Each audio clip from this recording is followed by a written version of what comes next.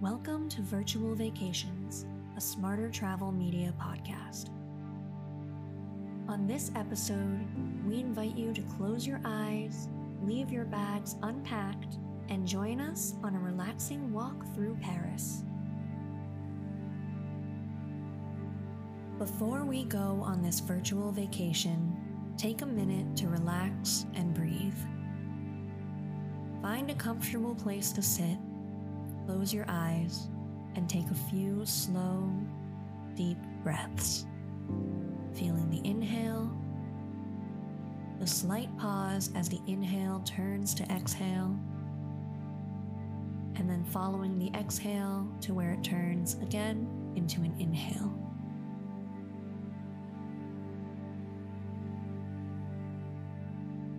Starting with your feet and slowly working your way to your head, feel the muscles in your body relax. Here, there's enough space to take a pause and come into the moment. Let's begin our journey.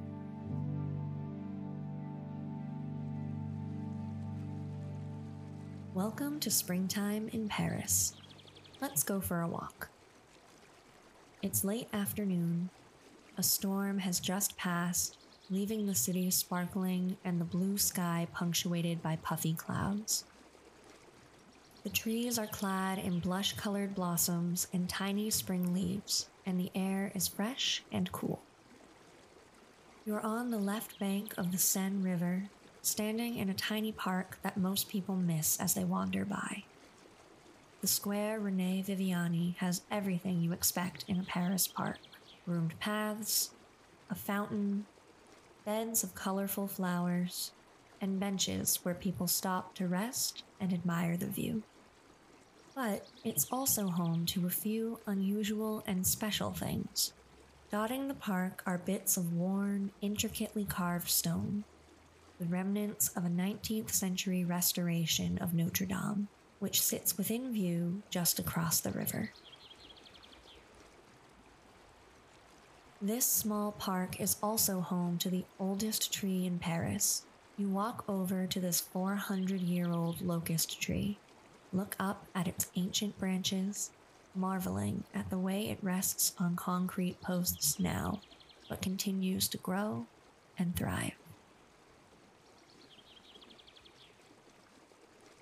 It's time to continue the walk, so walk out of the park via the wrought iron gates and make your way along the quay, admiring the view of Notre Dame. From here, you can see the flying buttresses and the restoration, but your destination is a cafe on the right bank, so you continue on, skirting the Ile de la Cité by walking along the bridge at its far edge.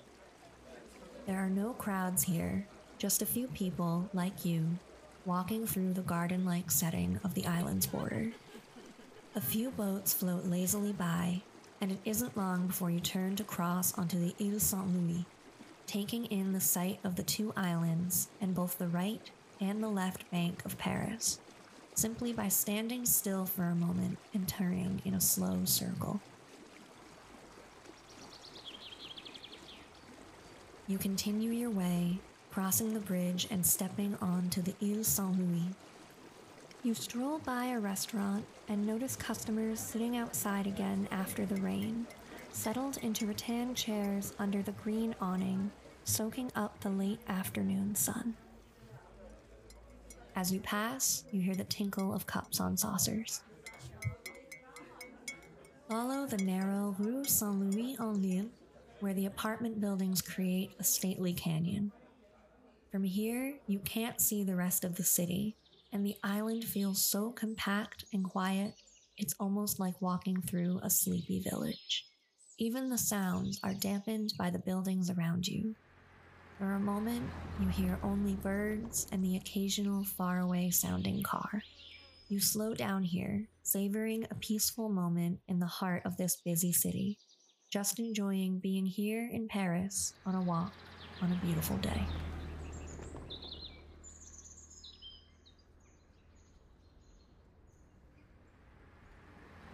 Continuing, you turn north, toward Paris's right bank. and cross the stone arches of the Pont Marie. You walk partway over the bridge, skirting the occasional puddle that reflects back the sky, and then pause and look out at the Seine.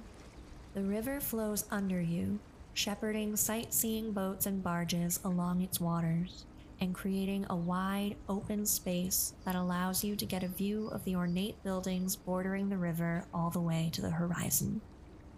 You cross onto the right bank, taking a meandering route along small streets and pedestrian paths, finding your way up a path and then a stairway that leads to a little bistro whose terrace is defined by potted hedges that are small but perfectly trimmed and a thriving green. The smell of roasted chicken and frites floats in the air. A church looms up ahead on the left, and as you pass, you notice the door is propped open. You hear someone practicing the organ.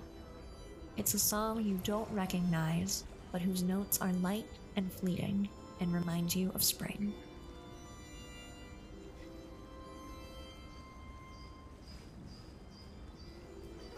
Up ahead, you watch as a laughing cluster of students cross the street and then turn a corner and disappear into the walled garden of a school. Ready for a break, you see a cafe up ahead, the one you've been thinking of. Its exterior is painted deep red and its name's painted in thin gold script.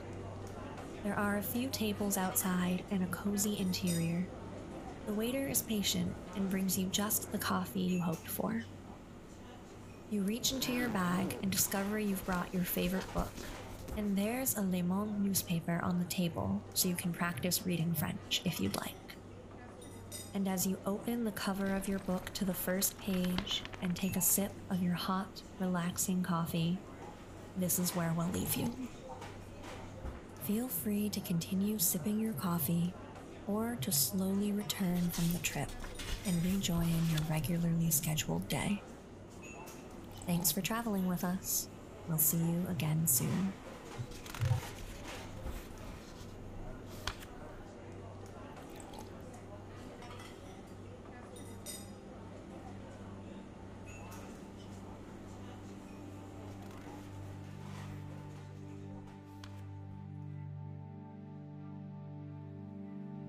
Virtual Vacations is a Smarter Travel Media podcast. This episode was written by Christine Sarkis, executive editor at smartertravel.com, and produced by Carol McPherson with executive producer Heath Alva. Virtual Vacations is also available, complete with meditative visuals, on YouTube at www.youtube.com/smartertravel.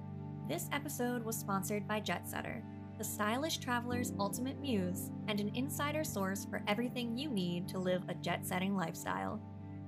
To learn more, visit them online at www.jetsetter.com or find them on YouTube at Jetsetter.